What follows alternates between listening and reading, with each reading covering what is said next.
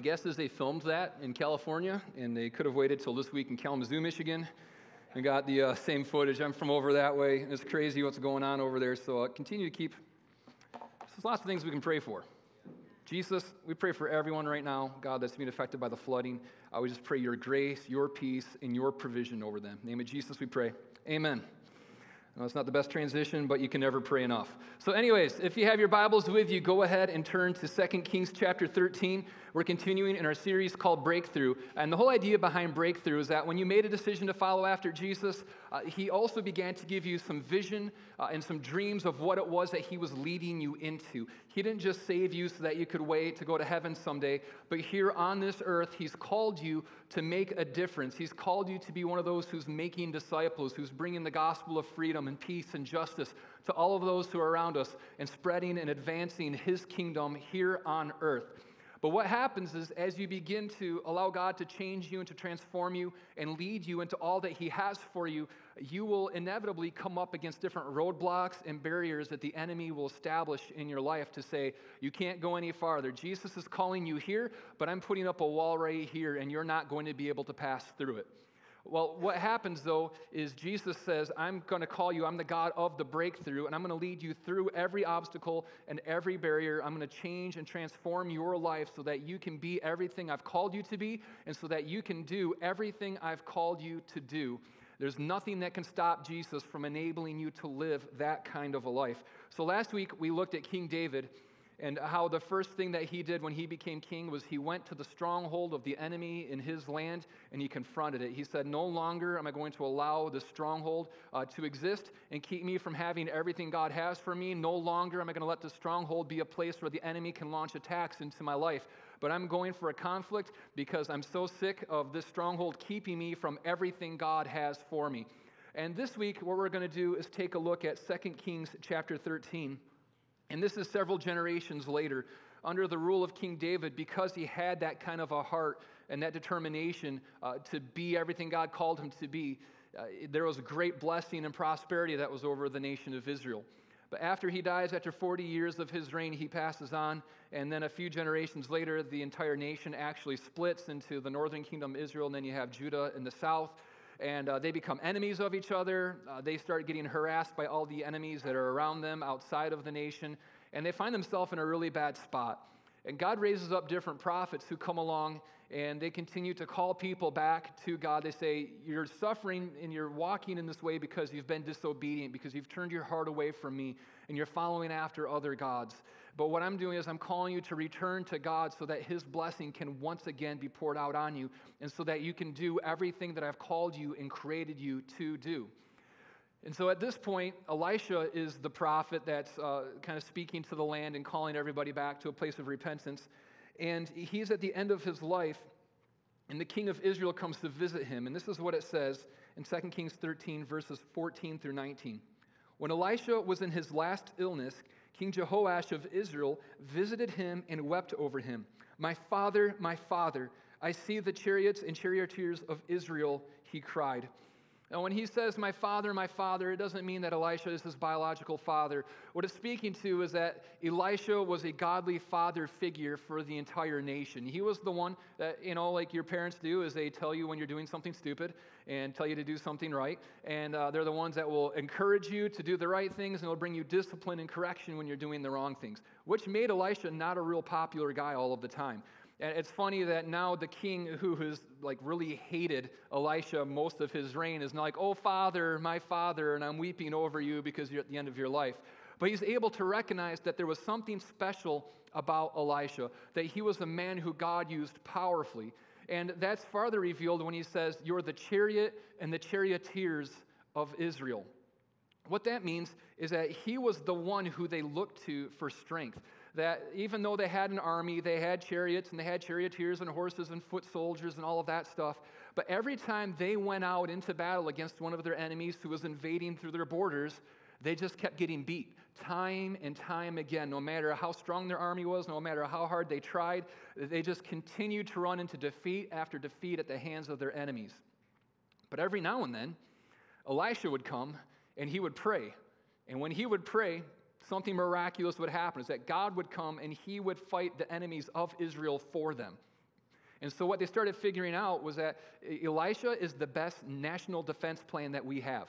Even though we continue to fail time and time again through our own might, Elisha, because he's been blessed by God and because he's speaking with the power and the authority of God, every time he prays and blesses us, we're able to see victory over our enemies.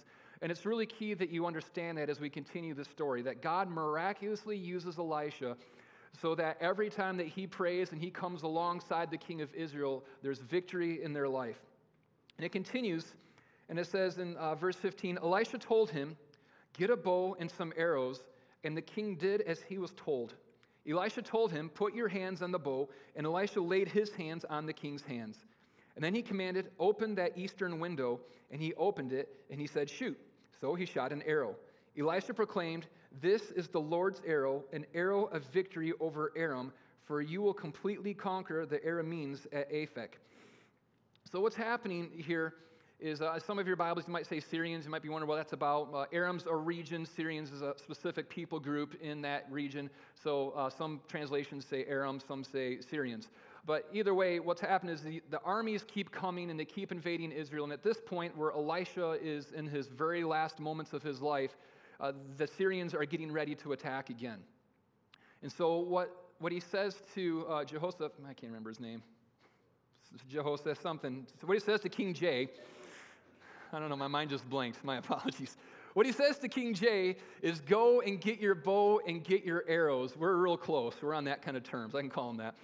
So he goes and he gets the bow and the arrows, and he says, "Draw it back." So he gets the arrow, he notches it, he pulls it back. Probably better form than that. I don't think I've ever shot an arrow, but it looks something like that. And he says, he takes his hand. Remember, Elisha, the man who's like dying in his bed, he takes his hand and he lays it over the hand of King Jay. I'm going to keep doing this because I can't remember his name.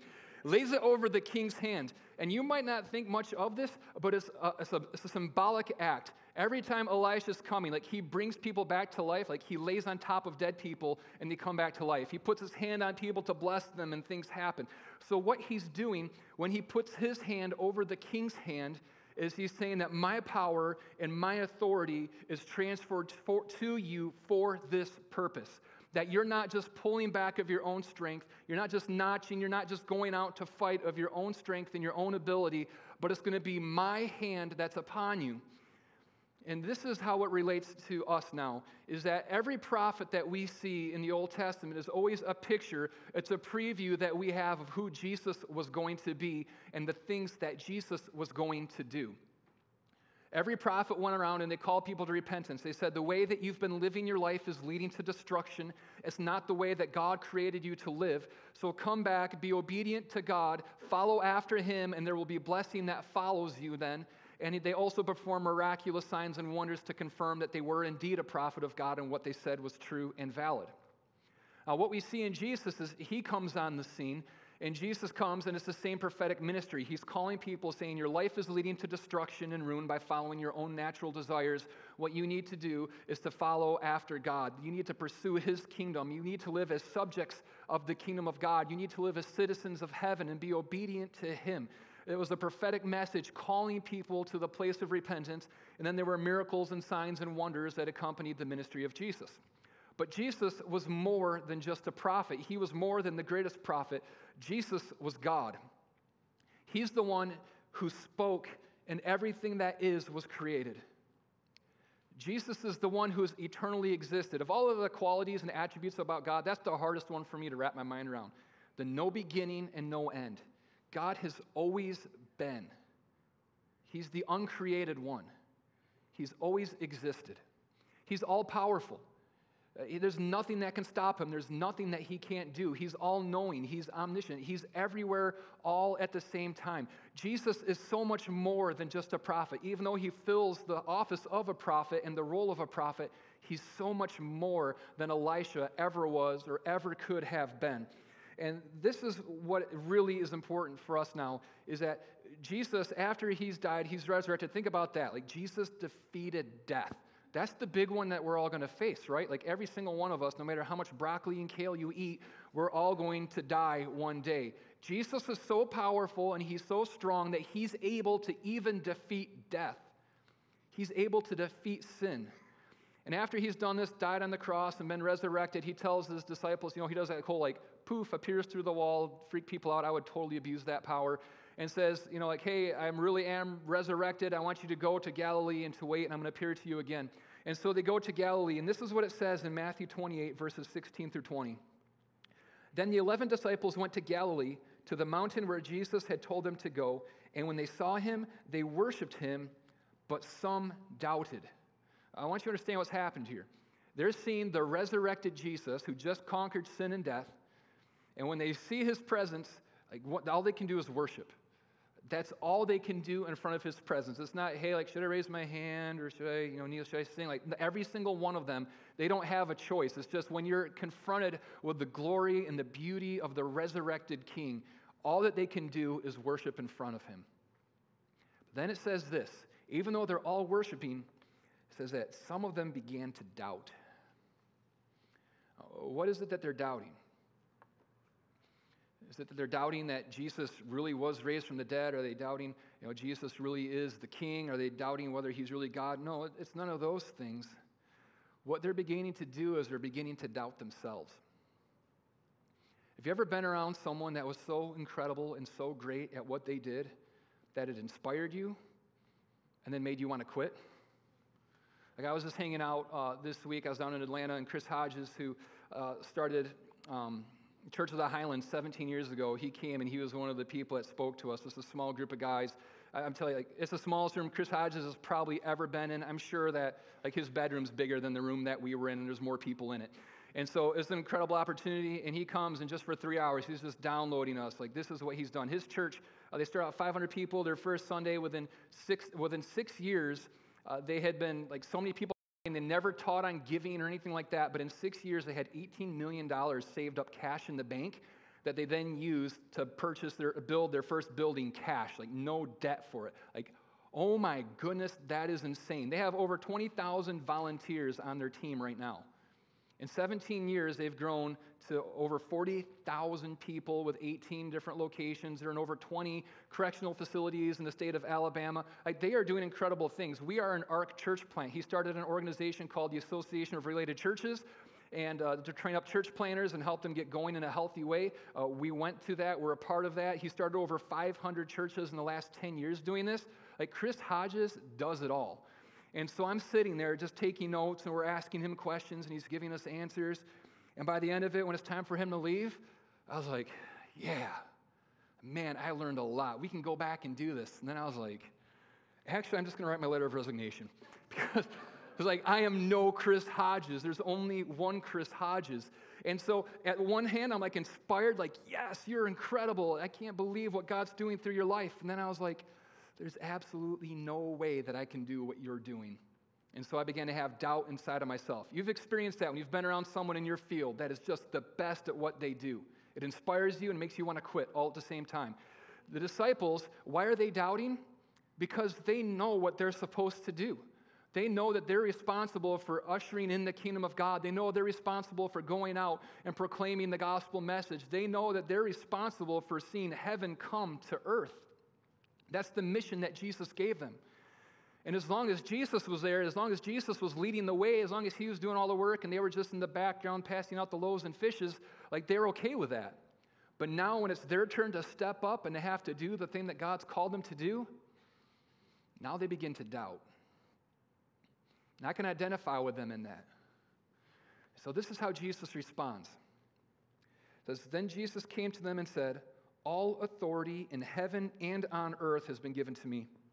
Therefore, meaning in light of this fact that I have all power and authority, go and make disciples of all nations, baptizing them in the name of the Father and of the Son and of the Holy Spirit, and teaching them to obey everything I have commanded you. And surely I am with you to the very end of the age. Do you know what Jesus' solution is for you to see breakthrough in your life? It was to come and to go to the cross so that he could receive all power and all authority, so that then you could be empowered to do everything that he has called you to do. Every single one of us, we have different assignments, we have different visions and missions that God's given us. There's different roles that we all play, but we all have the same thing that we've been called to. Every one of us has been called to make disciples of all of the nations and to teach people to obey and to become obedient to Jesus and to be baptized. We do it in all different places. You might be a teacher and you have a sphere of influence there. You might be a mom or a dad and you're spending lots of time with your family. You might be whatever it is that you are, whatever your profession is, whatever your calling is, whatever you're putting your hand to, whoever the group of people is that you've been called to. In that area, God is calling you to make disciples of all the nations. But the enemy's coming and he's erecting barriers and he's putting walls up there that will cause you to doubt your ability to do it. There will be things, whether it's in your finances or your marriage or in your health or in fear, insecurity, pride, whatever it might be, there's going to be all of these walls that the enemy keeps building up in your life to keep you from being able to do the thing that God's called you to do, which is to make disciples. So Jesus' answer is he says, I'm going to come and I'm going to take all power and all authority. All of it is mine. And now I'm going to empower you to be able to go out and to do this work. Why? Because I am with you. The one who has all power, the one who has all authority, the one who's conquered sin and death, the one who nothing is impossible for, he's the one who is with you. See, breakthrough only comes from the hand of God. What Elisha did in placing his hand on the king's hand as he pulled back the arrow to be able to launch that out as a sign of God's victory in his life. Now Jesus has come, and even though you're notching the arrow and you're pulling it back in whatever battle it is that you're fighting, whatever you need to see breakthrough in, it's Jesus who comes now and he puts his hand on your hand. He's identifying with you. He's transferring his power and his authority to you for the purpose for which you have been called. We don't fight this on our own. We aren't limited by our own strength. We aren't limited by our own power or by our own might, because by ourselves and on our own, we've all figured it out. We can't do it. We come up to the wall and we hit it and we fall down and we cry. And we hit it and we cry and then we give up. But when the living God comes and he puts his hand on your hand as you pull that arrow back, now nothing is impossible for you. Now you can do everything that you need to do to be everything God's called you to be and to do everything that God has called you to do. Why? Because the hand of God is on you for this purpose. And breakthrough always comes by the hand of God. And here's the other thing we need to know that we see from the story is we fight from victory. Now, this is what it says. He has him shoot out the window. He says, that's the arrow of God's victory in your life. Your enemy has been defeated. You are victorious. Now, has King Jay even fought the battle yet? No, he hasn't picked up a sword. He hasn't drawn up a battle line. He hasn't marched out. He hasn't made any formations. I don't even know that he has a plan. But Elisha says, you're victorious. The battle that you're about to fight, it's not a question of if you're going to win it, if you can win it, if you might win it. You already have the victory. And we need to understand that when we're fighting for breakthrough in our life, we're not fighting for victory. We're fighting from victory. We're fighting from a position of victory. The victory was already won for us on the cross 2,000 years ago. It was at that place that Jesus became victorious over all things. The enemy was defeated. Now, do you know what we're doing? We're going and we're coming against an enemy who's already been defeated, an enemy who's already lost his power and authority in our lives and in this world. He has to be subject and subservient to the will of God and to the power of God, the same God who's placing his hand over our hand as we're going into battle. The victory has already been won. The victory has already been secured. We need to stop hoping that we're going to see breakthrough in our life. We need to stop thinking that it would be really nice if we saw breakthrough. We need to start believing that we are going to see breakthrough because Jesus has already won the battle. We're fighting from the position of victory in our life. Now, did the king still have to grab the sword? Yes, he still had to grab the sword. Did he still have to draw up the formations and the battle lines? Yes, he still had to go and do that. He still had to go through and endure pain and to endure suffering and to persevere through it? Yes, he still had to do all of those things, but he already knew what the outcome was going to be. See, it's a lot easier to stay in a fight and to persevere in it when you know that the victory has already been won for you. When you're in the battle and you aren't sure that you're going to see victory in it, it gets really easy to say, I'm going to cut my losses and run. I'm not going to continue to sacrifice. I'm not going to continue to pay the price because it's not worth it if this all fails. With the change and transformation that you need in your life so that you can do everything God's called you to do, the answer is victory. You don't have to wonder about that. You don't have to worry about that. You just have to put your faith and your trust in Jesus, the one who is victorious over all things. It says that he's been seated on the throne at the right hand of the Father, and that every enemy has been made a footstool underneath his feet. What's the enemy that's put up the roadblock in your life? Is it greed, selfishness, insecurity, fear, pride, sexual immorality?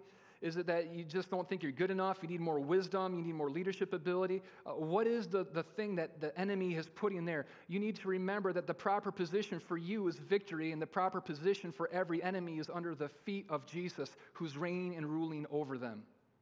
This isn't a hope of the future that we have. This is the reality that exists right now in the spiritual realm. We just have to grab the bow and the arrow and allow God to put his hand to ours and to fight from that position of victory so that you will endure, so that you won't give up, and you're going to keep on going on and pressing in and pressing on for the breakthrough in your life that you need to do everything God has called you to do. And then it goes on to say this. And then he said, now pick up other arrows and strike them against the ground. So the king picked them up and struck the ground 3 times. But the man of God was angry with him. You should have struck the ground 5 or 6 times, he exclaimed. Then you would have beaten Aram until it was entirely destroyed. But now you will be victorious only 3 times. Now, what Elisha is saying through this is that the victory you will walk in is equal to your grit and determination.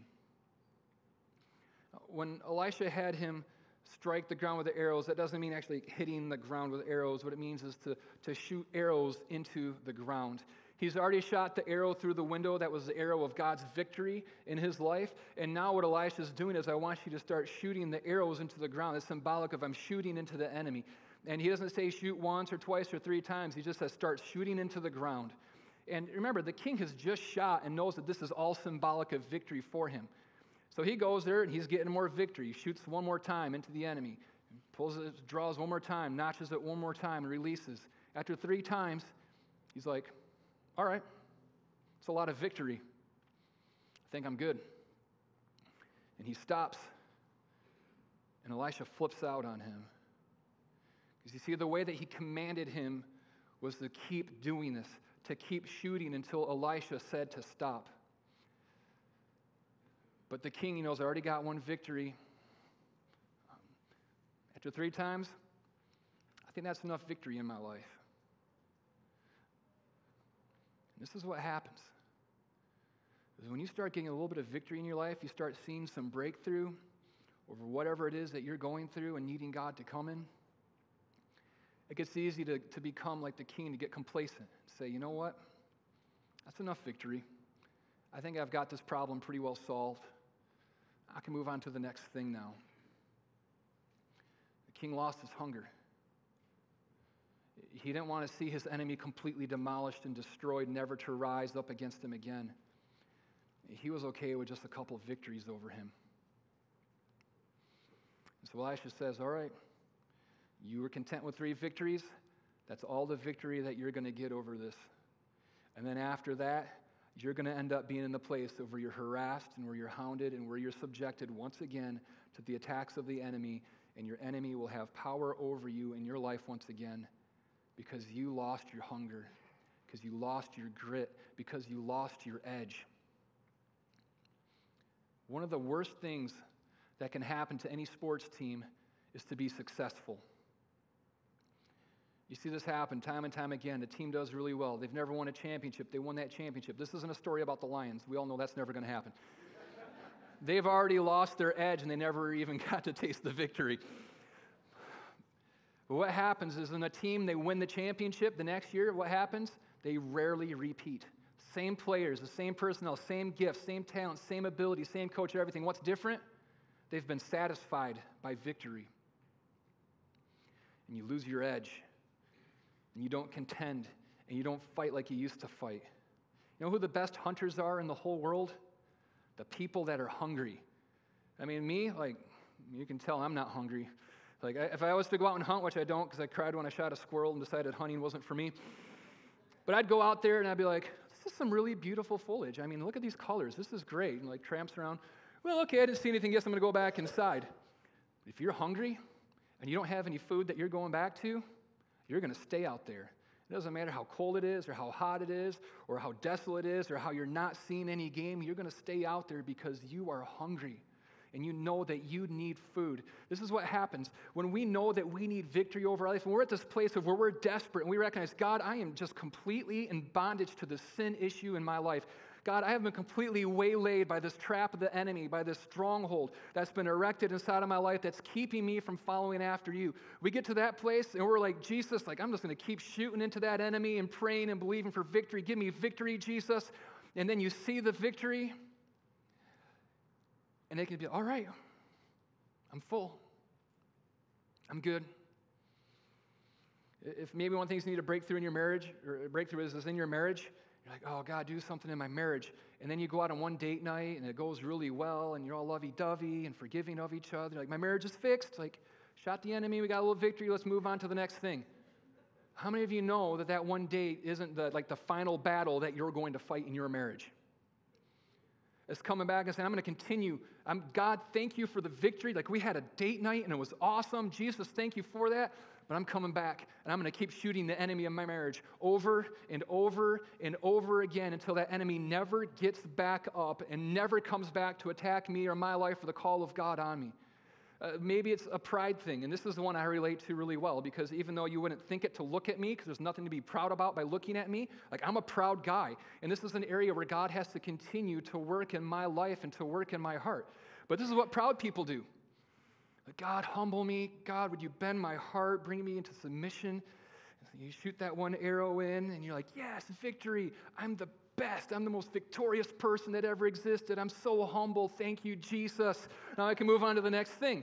And the pride's right back again. Every day it's like, God, like rend my heart. God, break me every day. God, forgive me of my pride. God, continue to humble me.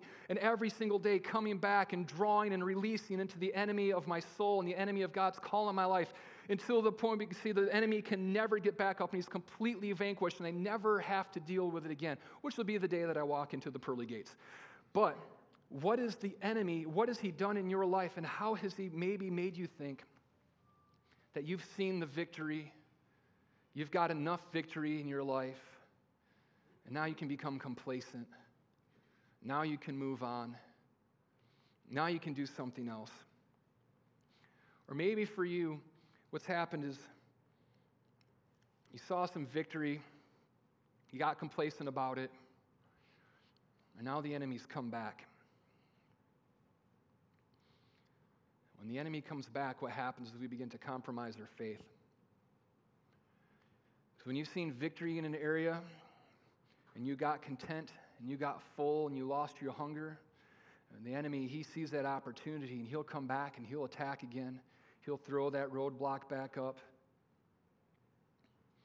And you'll start feeling shame. You'll start feeling guilt about the fact that you got back to this place that Jesus had already seen victory in your life about, that you got complacent in and allowed the enemy to sneak back in and take you right back to the place where you had been living. Maybe you'll start saying, this is all I'll ever experience. I'm not going to see full breakthrough in this place. So I'm just going to be happy with what I had and move on and not hope for any more.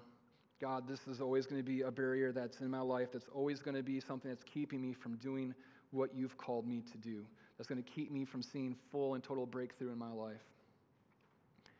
You know, something that I've been dealing with in that area is my health, and I've been very public about my health struggles, and you're all probably thinking, oh, great, it's another goat or another pancreas story. It's all I've got, so you'll just have to work with me on it. It was going to be 3 years ago now in May that I had my surgery, and it was incredible. It was the fastest recovery that U of M had ever seen, and I was like the poster child for recovering from a Whipple surgery. And it was great for 2 weeks. And then the pain attacks started to come, and it'd be 4 or 5 of these a day, just take me to the ground, and I'd just be crying and writhing around on the ground, and I'd have to like go hide from the kids so they wouldn't see me doing this and freak out, and my wife's crying. And 4 or 5 times a day, I lost 40 pounds. just because I was just scared to eat at all, and I was just weak, and it was just in a bad place. And I wasn't making any plans or anything, but I let some of my friends know, like, hey, I don't know how long I can live like this.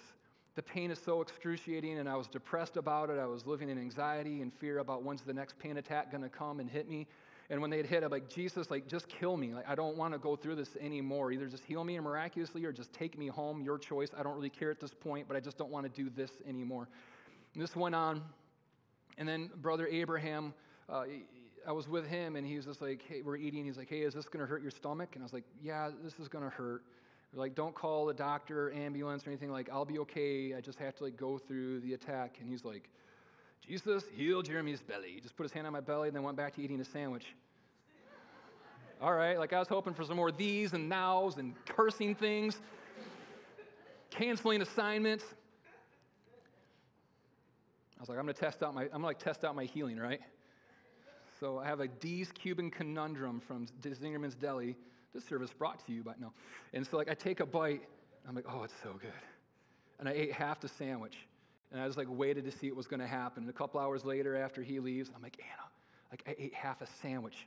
I'm like, this is amazing. I don't have any pain. And then I ate the other half of a sandwich because I was a fool. And, like, there's still no pain. I was like, oh, my goodness, like, I've been, like, victory in my life because God called me to pastor this church. He's given me vision for the places that he's taking this church, a vision for my marriage and for my children and what he's going to do in them. But my health was such a roadblock. It was keeping me from being able to do anything at all. We weren't advancing the vision. We were just trying to survive. We were just hoping to get through every single day without the church closing. And then I start walking in victory. Thank you, Jesus. And this goes on for like a year. And then one night, the pain comes, and it's worse than it's ever been before.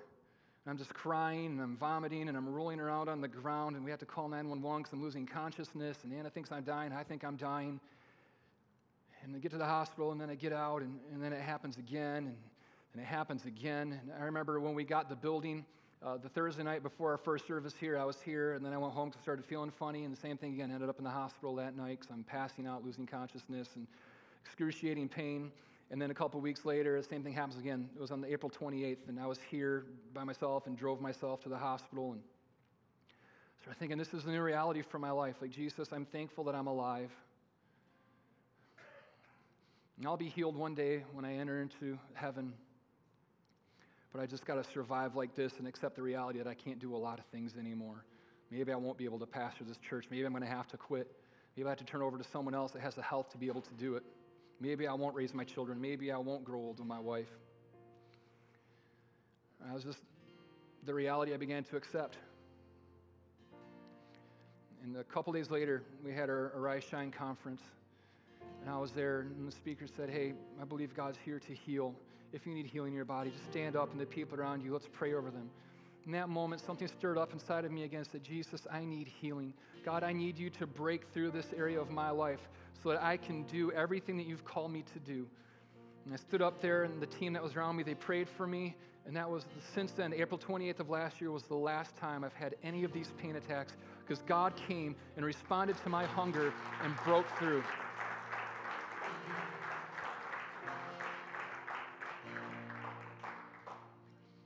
What if I'd stayed content? What if I kept that mindset of this is just the new reality for my life? God, thank you for partial breakthrough. But I'm not going to ask anymore. I'm done notching the arrow and I'm done shooting into the ground. Maybe I wouldn't be here now. Maybe I wouldn't be doing this. What happens if I go home today and another pain attack hits me and I go to the hospital? And you know what I do tomorrow?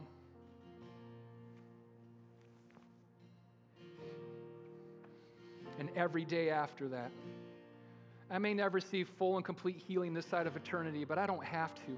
But every day I'm going to come and I'm going to notch the arrow and I'm going to release. It might be that your marriage is always going to be difficult, but every day you come back and you pull the arrow because you're not satisfied with that kind of a marriage. You want the good marriage God created you to have.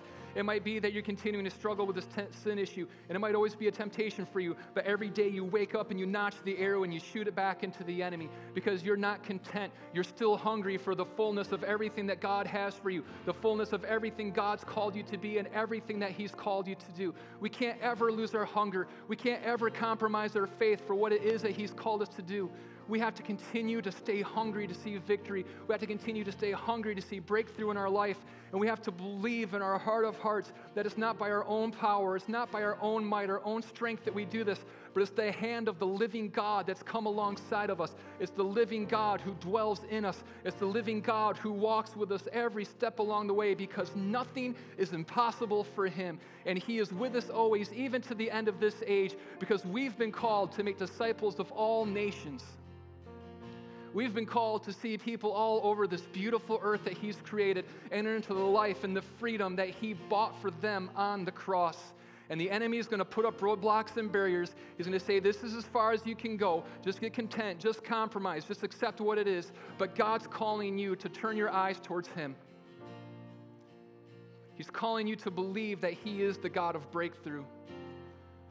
And that the assignments and the calls and the purposes that He has for your life, they haven't been canceled out. The wall might be real, but the God who smashes through that wall is even more real. Breakthrough comes from the hand of God. Let Him put His hand over your hand. Fight from the place of victory.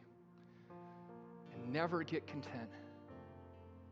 Never be content with the amount of victory you have until that enemy is completely defeated. Would you stand with me this morning?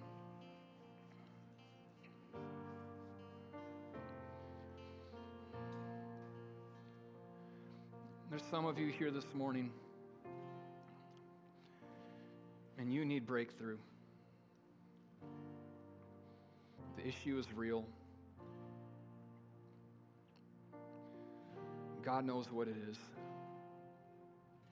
It's bigger than you. It's stronger than you. You can't do it in and of yourself. There's something that's keeping you from being and from doing everything God created you to be and doing everything He created you to do.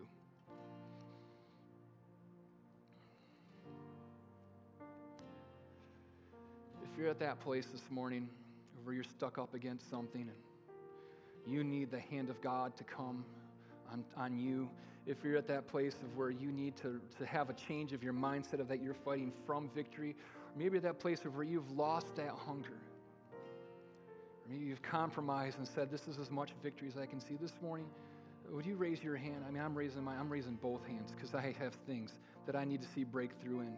This is a sign before God of, God, I need you. I need the Lord of the breakthrough. Jesus, for every person here this morning who's responding, for every person here whose faith is being raised, God, would you come? Jesus, we pray that you would come and that you would put your hand on theirs. Jesus, I pray that you would come and that you would stir up faith and boldness in their heart to once again pick up the bow and to notch the arrow, believing that you're the God who's with them, that you're the God who never fails them, that you're the God who's supernaturally empowering breakthrough in their life, that you're the God who's going to break through every barrier that the enemy has set up to keep them from being the daughter or the son that you created them to be, keep them from doing the good works that you've created them to do. God, that's keeping them from receiving the love of the Heavenly Father over their life and that new identity that comes from you. And Jesus, I pray that hunger would be stirred up inside of our hearts, that we would never compromise, that we never settle, but that, God, we would just continue to press in to see your kingdom come and your will being done on earth as it is in heaven. And until we see heaven and earth aligned perfectly, Jesus, give us the courage and the determination to keep fighting, to keep notching, to keep pressing in and to keep pressing on, Jesus, to see total victory in our lives so that you might be made famous, so that you would receive glory, and so that we would see brothers and sisters added to this beautiful family that you're creating. Stir it up in us, we pray. In the name of Jesus, amen. Amen. I'm going to have my prayer partners come forward, and they're going to be on the outsides and the front here. If there's anything that we can pray with you about, come. Let us pray with you. We see Jesus move miraculously every single week in response to the prayers of his people, and we want to get to know you. We want to encourage you. We want to walk with you through whatever it is that you're going through. I also encourage you, Thursday night, 8 o'clock, we're in here, and we're praying for breakthrough. We're praying for each other. We're praying for the church. We're praying for our city. Come out, worship, and pray with us. And then also this, if you missed out on signing up for a breakthrough group, a lot of them are full right now, but there's still some groups that have some space. I'd encourage you, get in a group. Everything I've heard this week was people saying, I can't believe we were able to be real with each other and transparent. Do you know what's a miracle when we can be real and transparent with other people? Do you know what a burden is lifted from our hearts when we're able to be real about where we're at and what we're facing and how we need God to move in our life and the encouragement that comes from that? Like, that's a miracle in and of itself, and it's something that's only found in Christian community. You need it. So I encourage you over the next 5 weeks, get in a group. They meet once a week for about an hour and a half at a time. You'll make friends. You'll be encouraged. You'll be able to use your gifts to encourage other people. You absolutely won't regret it. You can sign up at Guest Central on the iPads there or radianta2.com under the groups page. But get in a group. Come pray with us Thursday night, and we'll see you next Sunday morning. God bless.